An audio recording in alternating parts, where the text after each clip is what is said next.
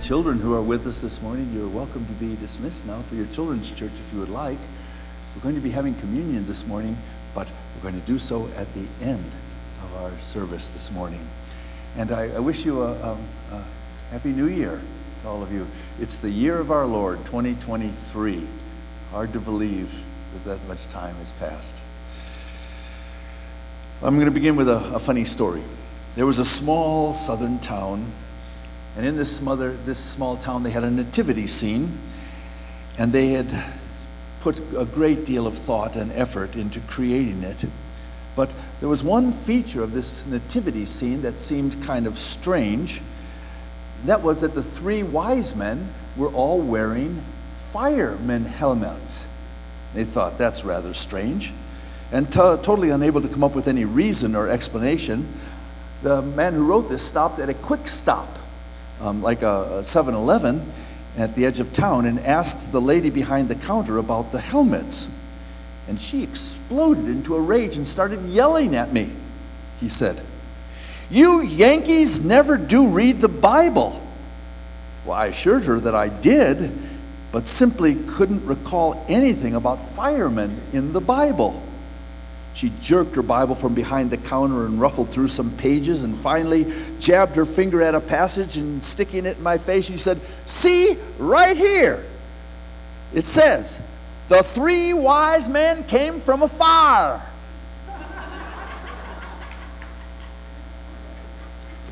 I think you got it.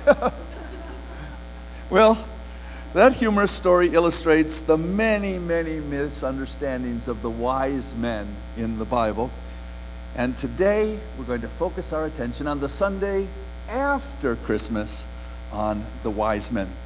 Someone wrote this: "The wise men are among the most beloved characters of Christmas, appearing annually at school programs, celebrated on the Feast of Epiphany, and in carols sung throughout the season. But how much do we really know about these mysterious wise men who sought the Christ child?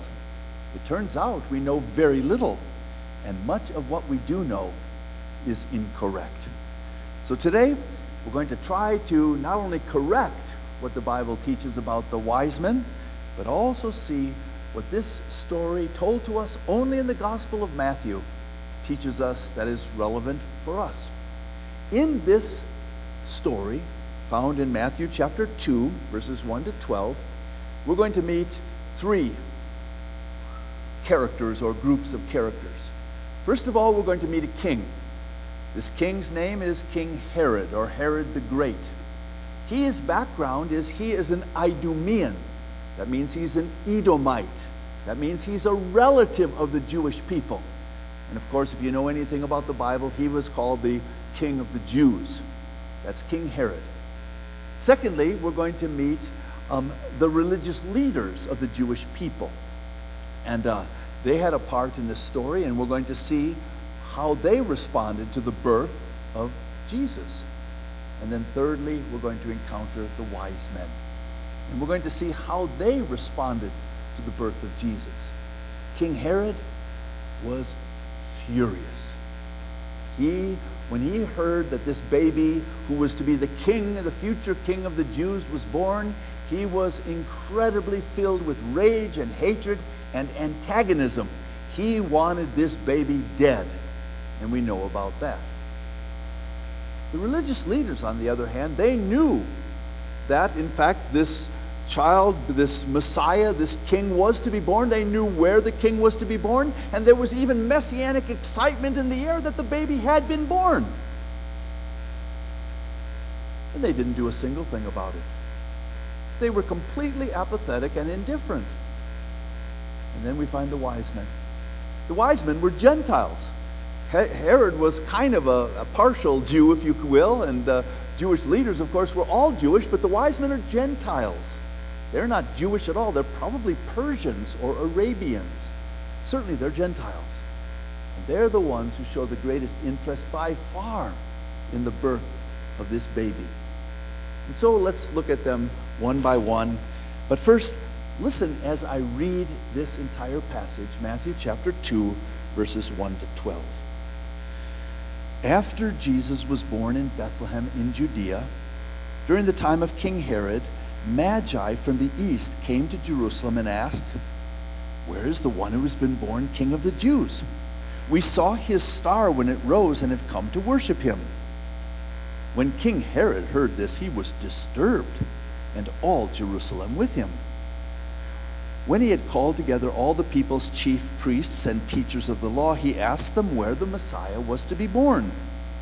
"In Bethlehem in Judea," they replied, "for this is what the prophet has written. But you, Bethlehem, in the land of Judah, are by no means least among the rulers of Judah, for out of you will come a ruler who will shepherd my people Israel." Then Herod called the Magi secretly and found out from them the exact time that the star had appeared. He sent them to Bethlehem and said, "Go and search carefully for the child. As soon as you find him, report to me, so that I too may go and worship him."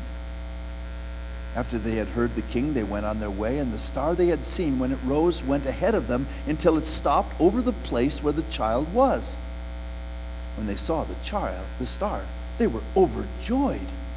On coming to the house, they saw the child with his mother Mary, and they bowed down and worshipped him. Then they opened their treasures and presented him with gifts of gold, frankincense, and myrrh. And having been warned in a dream not to go back to Herod, they returned to their country by another route. Well, the first person we encounter in this text of Scripture is the wicked genius Herod the Great, because he was the king who was in power when Jesus was born. Now, the Bible says that after Jesus was born. Now, when we typically think of the manger scene as we have over here, you see Jesus and the baby in the manger, and then on one of the sides here come the wise men and their camels. And that is not what happened. In fact, the Bible tells us this is not what happened. This is sometime after Jesus was born.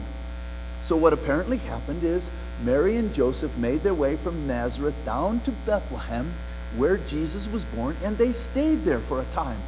Because did you notice what I read? When the wise men found Jesus, he was in a house. He was no longer in some kind of stable or in a manger. He was now in a house. They stayed in Bethlehem, perhaps with relatives, because remember, their families were originally from that area.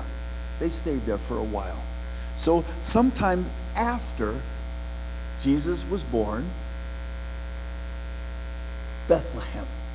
The town of Bethlehem is about 6 miles south of Jerusalem. You could easily walk there in 2 hours. Walk. It's a very, very close distance. And most people may not know that. But then we find it says that Magi from the east. Magi simply, we're going to come to it a bit later, but from the east means they were somewhere east of Israel, which could put you in Arabia, but more likely in Persia. That's the traditional understanding of the Magi, is they came from Persia, which is present-day Iran. That's where they came from. And they were people who were experts in understanding the dreams and looking at the stars. They were known to be wise counselors. They were not kings, even though my tie simply places them as kings with crowns. They were not kings, but they were probably king makers or king advisors to the kings. But they were not themselves kings at all.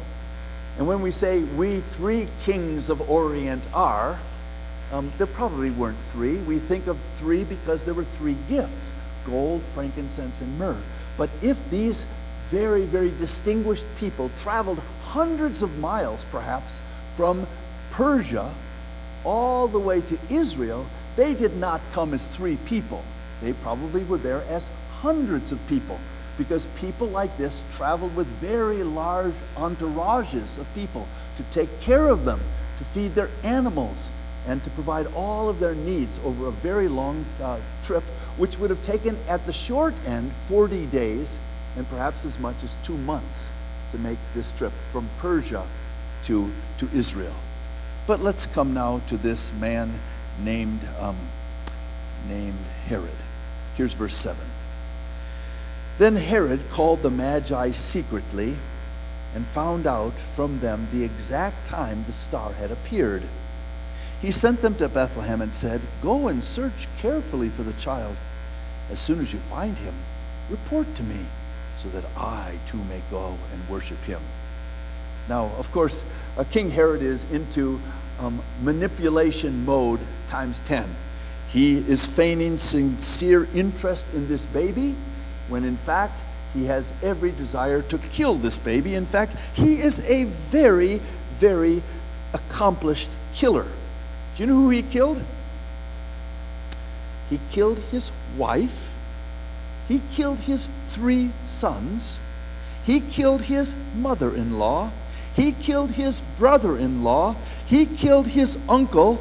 He killed many other people, not to mention the babies in Bethlehem. And knowing how much people hated him, when he was dying in Jericho, that's where he died, he ordered his soldiers to imprison many of the Jewish leaders, and on his death to kill them all, so that when Herod died, someone would cry.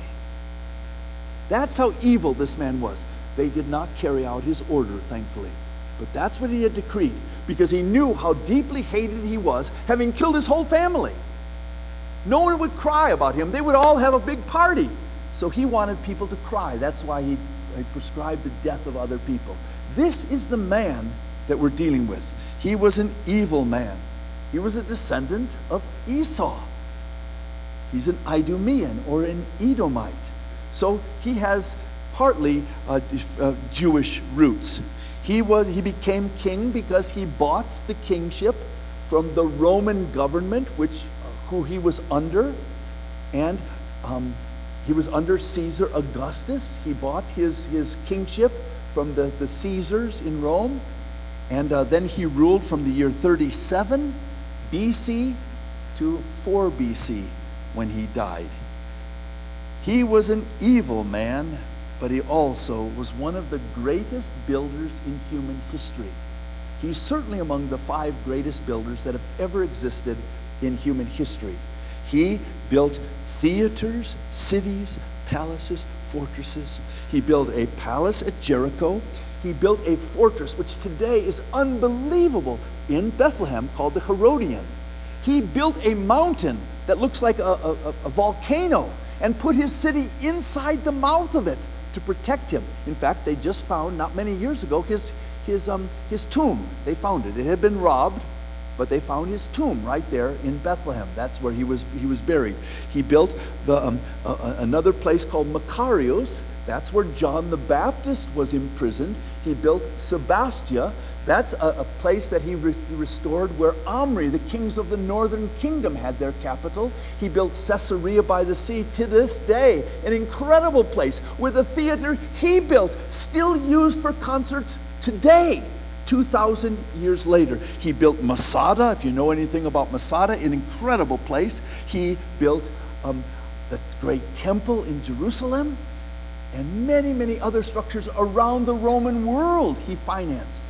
He is one of, if not perhaps, the greatest builder in human history that we know of. Unbelievable buildings he left for us, many of them still here today, 2,000 years later. He was an evil, evil genius.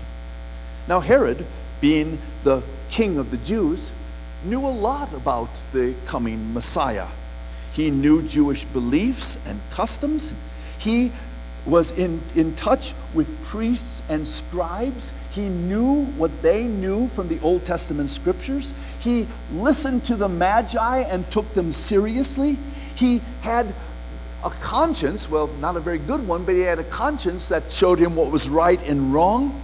And he had a general knowledge of Jewish history and culture because of his background. He knew a lot about the coming of the Messiah. And yet, when he heard that this Messiah had been born, he was furious because he recognized his job was in jeopardy. This family dynasty, which he then passed on to his children and went on for about the next 100 years, was in jeopardy.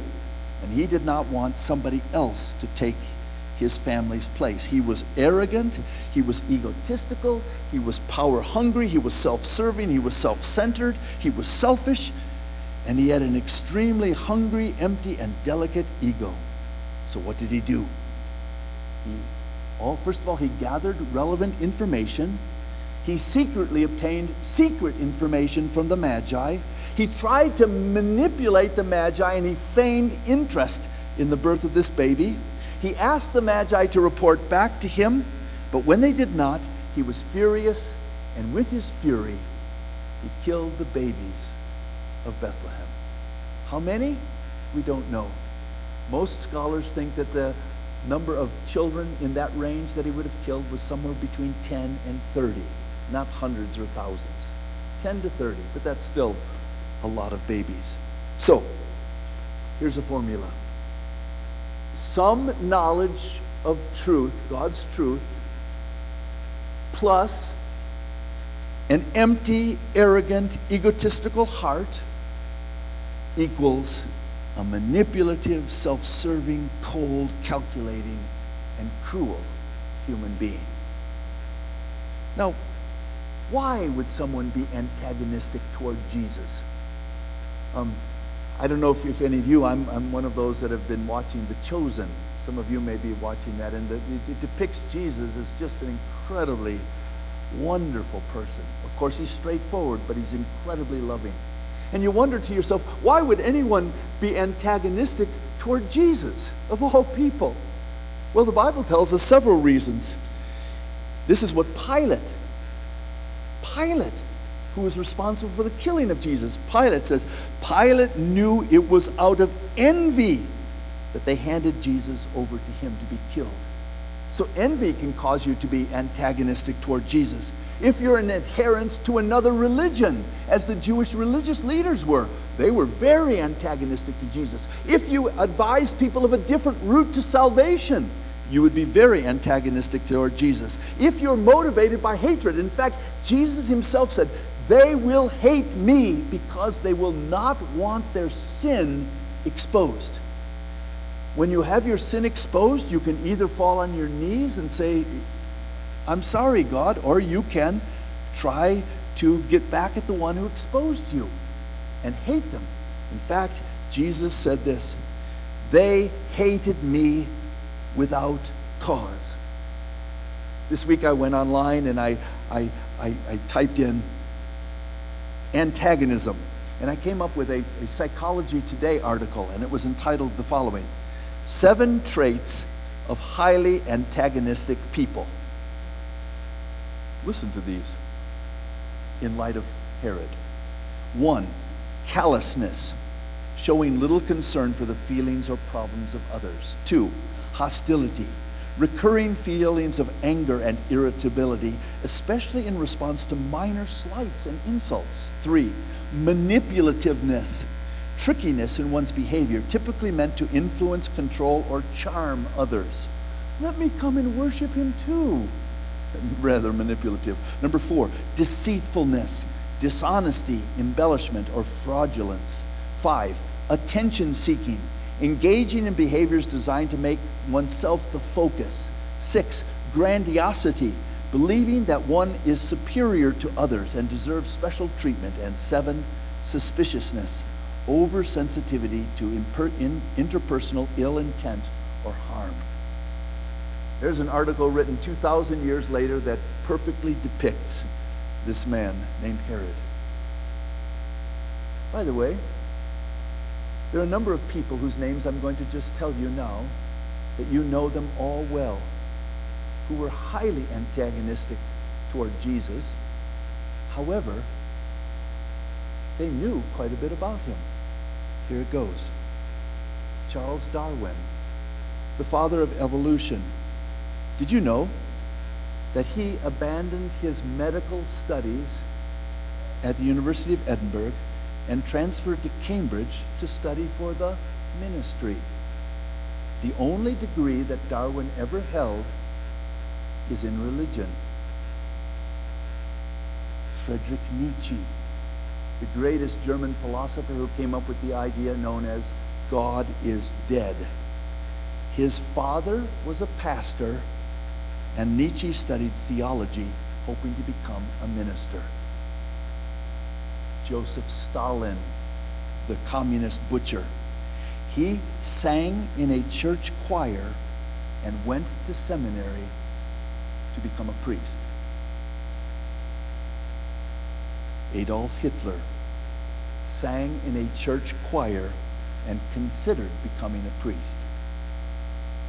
Richard Dawkins, probably the best known atheist today, had a normal Anglican upbringing and was confirmed at age 13. You see, all of these people, these are not your people who know nothing about God. These are some of the world's most evil people. And all of them knew quite a bit about God, but were incredibly antagonistic toward him. On the other hand, let me give you the names of several people who did not study for the ministry.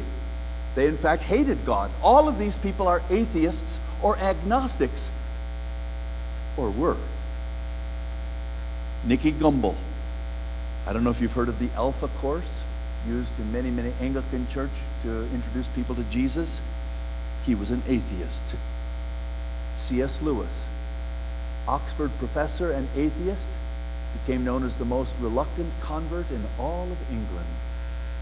Malcolm Muggeridge, British journalist, author, agnostic, a convert to Catholicism. Marvin Olasky. How many of you read World Magazine? He's the editor of it. He was a Marxist who became a Christian. Lee Strobel, the journalist, was an avowed atheist and a journalist, and in his journalistic research attended to test to show the falseness of the Bible, became an ardent Christian. Frank Morrison, he was a journalist as well, he knew that the centerpiece of Christianity is the resurrection of Jesus. He set out to disprove the resurrection of Jesus, and in fact ended up becoming a staunch believer and wrote Who Moved the Stone. Josh McDowell, one of the best known apologists of our day today, was himself also an agnostic. And one of my favorites, Nabil Qureshi, a very, very strong Muslim who was converted to Jesus Christ over a period of time and wrote, Seeking Allah, Finding Jesus. Oh, God knows how to get through to antagonistic people, but more knowledge is not necessarily the key. Here you had all of these people whose names I mentioned to you, who had a background in Christianity, who became some of the most hardened people against Christ. Herod was like that. He knew a lot about the Old Testament, but because of various things, his heart condition, he became one of the most hate-filled people, certainly toward the Christ child. But now we move on to another one. This group is the religious leaders. And how they responded to the birth of Jesus Christ is unbelievably horrifying. Listen to what the Bible says, verse 4. When Herod had called together all the people's, listen again, let me say it again. When Herod had called together all the people's chief priests and teachers of the law, he asked them, Where's the Messiah to be born? In Bethlehem in Judea, they replied, for this is what the prophet has written. But you, Bethlehem, in the land of Judah, are by no means least among the rulers of Judah, for out of you will come a ruler who will shepherd my people Israel. So now you've got all the chief priests. That's the chief priests are Sadducees, and the teachers of the people, they are Pharisees. All of the leaders, probably the Sanhedrin, all of them are called by Herod and said, okay, where's the Messiah to be born? And in unison they say, well, come on, that's a duh question. There's not a single Jew in the world that doesn't know where he's going to be born. Bethlehem, 6 miles down the road. Now, can you imagine? Can you imagine if at the University of Denver, I don't know how many miles down the road that is, but let's say it's 6. At the University of Denver, you have one of the most advanced mathematical departments in the whole world. The greatest professors in the whole world in math are 6 miles down the road at the University of Denver. And at an elementary school in Wheat Ridge, right across the street. At an elementary school in Wheat Ridge, they've been doing testing. And in their testing, they came across a child, a little boy, 8 years old, who has the highest IQ in math on record among all human beings. And not one person from the University of Denver ever comes to Wheat Ridge to meet that little boy. Can you imagine? Can you imagine any world in which that could possibly happen? How in the world could you be a mathematical PhD and somebody who puts your skill as a child, way smarter than you, 8 years old, is just down the road? And you sit in your little easy chair and you go to your blackboard and you write your formulas, and the person 100 times smarter than you is 6 miles down the road, and you never, ever go check him out. Can you imagine that level of indifference? Can you imagine that level of apathy? That's what you had.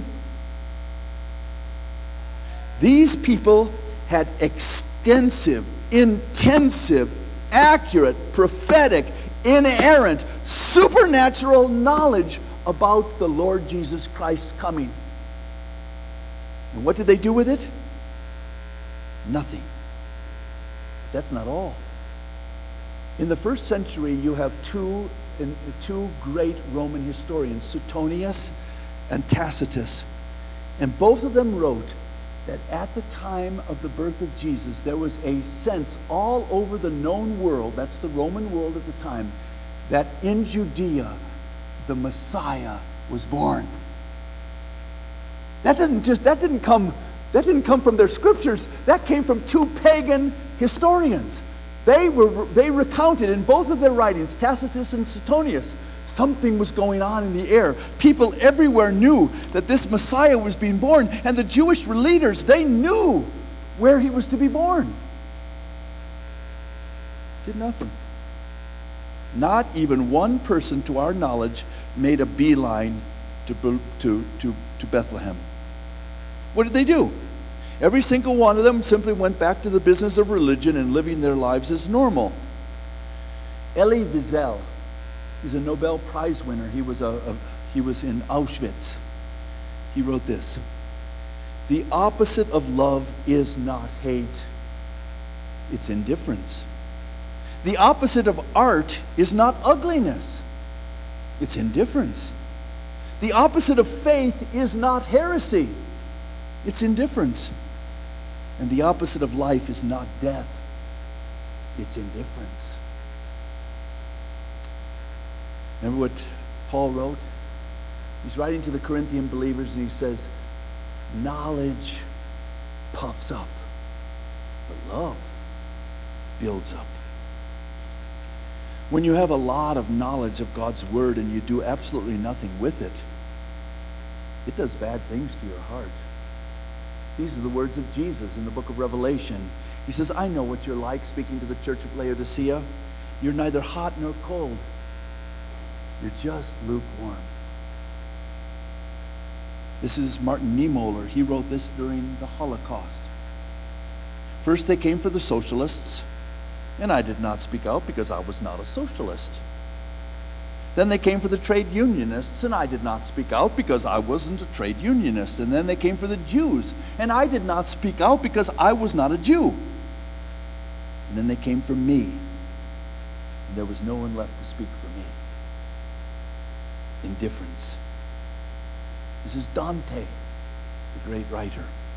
The hottest places in hell are reserved for those who remain neutral in a time of great moral crisis. The great evil is not hot or cold, it's indifference. This is George Bernard Shaw. The worst sin towards our fellow creatures is not to hate them, but to be indifferent to them. That is the essence of inhumanity. The great crimes of our world, the great crimes of us individually, are not things we do wrong, but the right things we should have done that we have never done. We're so superficial in our description, our understanding of sin. We go through an hour and say, I don't think I had any bad thoughts. I must be a pretty good person. What kind of baloney is that? But you see, for God, perfection means not only do we not do wrong things, but every single thought of our minds, every single action is the right thing at the right time, in the right way, with the right attitude. The worst thing you could ever do is just to be indifferent. The religious leaders were indifferent. And you might say that's even worse than what King Herod did, trying to kill Jesus. They said, let's just go on with business. Religion's a good business. It's keeping us, it's paying the bills. It's kind of a nice job. People like us, think we're great. They never went to search out the baby. And remember what happens later. At 12 years old, this little baby is confounding the smartest people in the whole society. At 30 years old, John the Baptist is saying, this guy's the Messiah. And this John the Baptist was really some kind of character. The first prophet for 400 years. And then the guy's performing miracles, healing blind people, raising dead people out of the ground. And they decide, we got to kill this guy, and we got to kill the ones who he's raising from the dead to get rid of the evidence. That's what religion can do to your soul. Antagonism, apathy, and then worship. Here come the wise men. Now, by the way, they're not necessarily three wise men. They're just three gifts. They were not from the Orient, which means China. They were probably from Persia or Arabia. They were not kings. They were not named Gaspar, Melchior, and Belshazzar. They did not smoke rubber cigars, by the way. Any of you remember that? We three kings of Orient are smoking on a rubber cigar. We used to sing that all the time as children. And someone wrote this: there couldn't have been more than 5 wise men, because the scripture says they all came in one accord, and that particular Honda model only seats 5. So there cannot be more than 5 of them, because of the Hondas. But here's what the Bible says. After Jesus was born in Bethlehem in Judea during the time of King Herod, Magi from the east came to Jerusalem and asked, where is the one who's been born King of the Jews? We saw his star when it rose and have come to worship him. Then verse 7, then Herod called the Magi secretly and found out from them the exact time the star had appeared. Verse 9, after they had heard the king, they went on their way, and the star they had seen when it rose went ahead of them until it stopped over the place where the child was. When they saw the star, they were overjoyed. On coming to the house, they saw the child with his mother Mary, and they bowed down and worshipped him. Then they opened their treasures and presented him gifts of gold, frankincense, and myrrh. And having been warned in a dream not to go back to Herod, they returned to their country by another route. But what did they do? These are people who watch the stars. These are people who are wise. These are people who want to know the truth. And since they're from Persia, who lived in Persia? Daniel, Esther, Ezra. They were familiar with the Old Testament scriptures. Probably a lot of familiarity they had. And probably around that time, around 500 BC, is when Zoroastrianism began. They were probably Zoroastrians, which believed in one God. So they had some sense of a God. They knew some from the Old Testament scriptures. They looked at the stars and they saw this strange star. People have tried to figure out what it is. Is it a comet or is it an alignment of the planets? And it seems the best explanation is because it moved and it went right over the house where Jesus was living. I don't know any star that can do that. It was probably the Shekinah glory of God, like in the Old Testament, where the pillar of fire and the pillar of cloud led God's people through the wilderness for 40 years. Probably something like that, something special. But they were tuned in enough, they gave attention to it, and they decided to take this long journey, very, very costly, to try to find this king that was born. And they came, of course, to the people who should know. This is, after all, a king of Judah. They went to the religious leaders. They went to the king. They got the information they could. And the star led them to the house. And when they got to the house, they came inside, and there was a mother and a father and a small child. And they worshiped the child. This is the one. And they gave them the gifts: gold, frankincense, and myrrh. Of course, the frankincense was used as incense in the temple, and myrrh was used for embalming, and gold, of course, is used for money. And probably this gold is what financed their trip to Egypt, because you remember, they had to run for their lives. And this probably provided the money. They were incredible. From the heavens, they understood the glory of God, and from creation, God's eternal power and divine nature. And from the conscience, they knew right from wrong. And from their revelation, even from their own religion, Zoroastrianism, and from what they knew of the Jewish religion, they knew there was one true God that should be worshipped. And from the scuttlebutt on the street, there was messianic fever in the air. And from the Old Testament scriptures, they knew this Messiah was to be born among Jewish people. And they followed the star, and they were duly rewarded. When they saw the child, the Bible says they were overjoyed, and they gave gifts. By the way, in Bethlehem, there's a church known as the Church of the Nativity. It's the traditional site where Jesus was born.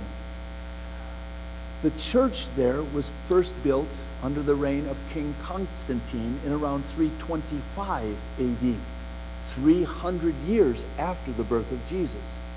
They built a church there, and then Justinian the Great, in the 500s, he expanded it into this magnificent edifice there to honor the birthplace of Jesus. In the year 614, the Persian people came into the Holy Land and took control of the whole Holy Land from the people called the Byzantines, the former Roman Empire. And they destroyed all of the churches, all of them, including the Church of the Holy Sepulchre, which identified the site of Jesus' crucifixion and his resurrection. They had destroyed all the churches, and they came to the Church of the Nativity. They came into the church to destroy it. They looked on the wall, and there was a picture in mosaic of the wise men dressed in Persian clothes. And they did not destroy it, because they said, oh, this is us. That's us. They destroyed every other church except the Church of the Nativity, because they identified themselves with the Persians that were in the mosaics on the wall of the church. Well, what's the point? So what? We start a brand new year this day. We have choices every single day. How are we going to live our lives? Because you've been here today, you have some knowledge of the Scripture. Because you have a copy of the Bible in your hands, you have some knowledge of the Scripture. You can turn on almost any day, at any time, you can turn on the radio or the TV. You can get some knowledge of the Scripture. That's not the key. The key is, if you take that knowledge of Scripture and what goes on in your heart? You can take that knowledge of Scripture and combine it with an evil heart, and you become an antagonist against Jesus. If you don't want your sin exposed, don't come to Jesus. If you don't believe in what the Bible says, don't come to Jesus. You can become an antagonist against Jesus. But perhaps worse is to take an increasing amount of Bible knowledge and do nothing with it. Just indifference, apathy, just go on with life as it is. That is a very dangerous path to take, because that's the path that was taken by the people who eventually killed our Lord Jesus. But there's another route. This is the route of the wise men. People who didn't know that much. They were not the main recipients of the Old Testament. But they followed whatever light God gave them. And when they saw that this all led to Jesus, they were overjoyed, and they lived lives of worship. And I suspect one day we'll see these wise men, probably not with crowns any more than we have crowns, in heaven because they sought out and found their Savior. For there is salvation in no one else. For there's only one name given among human beings by which we are saved. Only one. There's only one way to heaven. And that's through Jesus. You can choose the path of antagonism, the path of apathy, or the path of adoration and worship. And if we choose that latter path, which I trust every one of us in this place will do, it brings us to a table. Now this is a brand new year, and as we celebrate communion in conclusion today, I was thinking through the Bible passages on communion. Listen to the words from Luke chapter 22. Jesus said, "This cup is the new covenant in my blood, which is poured out for you." He said, what we're about to do is something new. It's a new covenant. And then he said this in the book of Mark, "I tell you the truth, I will not drink again from the fruit of vine until the day when I drink it anew in the kingdom of God." This is a new year. Jesus said what we're about to do is to celebrate a new covenant. A new agreement between God and us as human beings. An agreement that has been written in Jesus' blood, the blood that he poured out for us on that cross. A new agreement, and here's the agreement. If you will understand that you have sinned and fallen short of the glory of God, and you recognize there's no way to buy your salvation, no way to undo your sin, the only thing we can do is to fall on our knees and accept the mercy and grace of a Savior who died to pay the penalty for all our sin. If you have received Jesus Christ as your Savior, then what we're about to do is to remember what he did for us and to propel us forward in a new year to live in light of this new covenant. And so may I ask you elders to come forward. And as you do, let's pray and give thanks as we remember today a new covenant written in the blood of Jesus. Let's pray. Heavenly Father, thank you for new things, a new year, a new life, a new chance. Thank you that your mercies are new every morning. Great is your faithfulness. Thank you for the privilege of not having to carry around with us all our sin, for that weight is far too heavy. Thank you for having shoulders so wide that you could carry all our sin on that cross so that we could be free and you could be glorified forever. Help us now, Holy Spirit, to understand afresh and to recognize and to just revel in what Jesus has done for us on the cross. As we pray in his name, amen. Just quietly reflect now this morning as we receive these elements.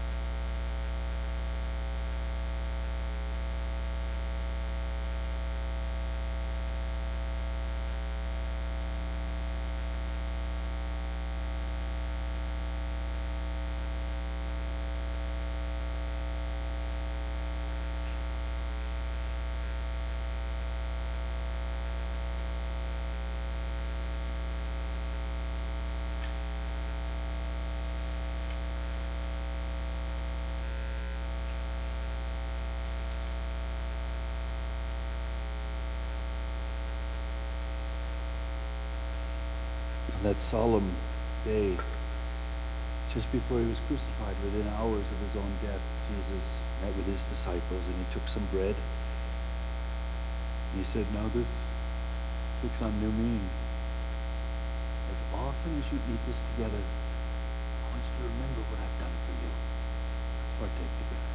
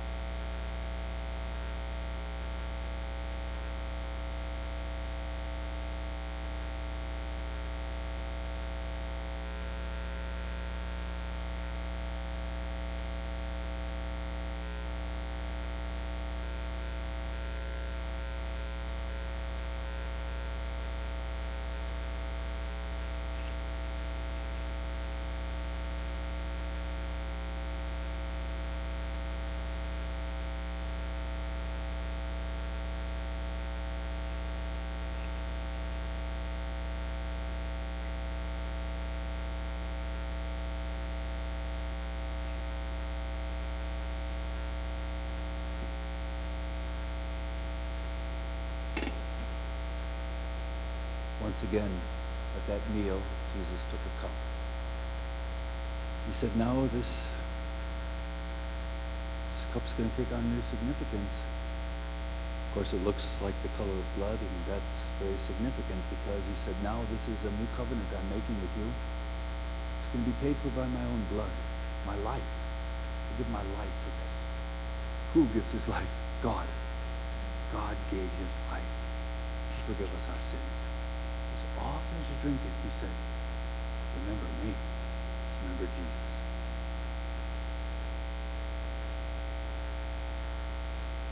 Well, it didn't end there. The Bible tells us that after they had that supper together, they sang a hymn.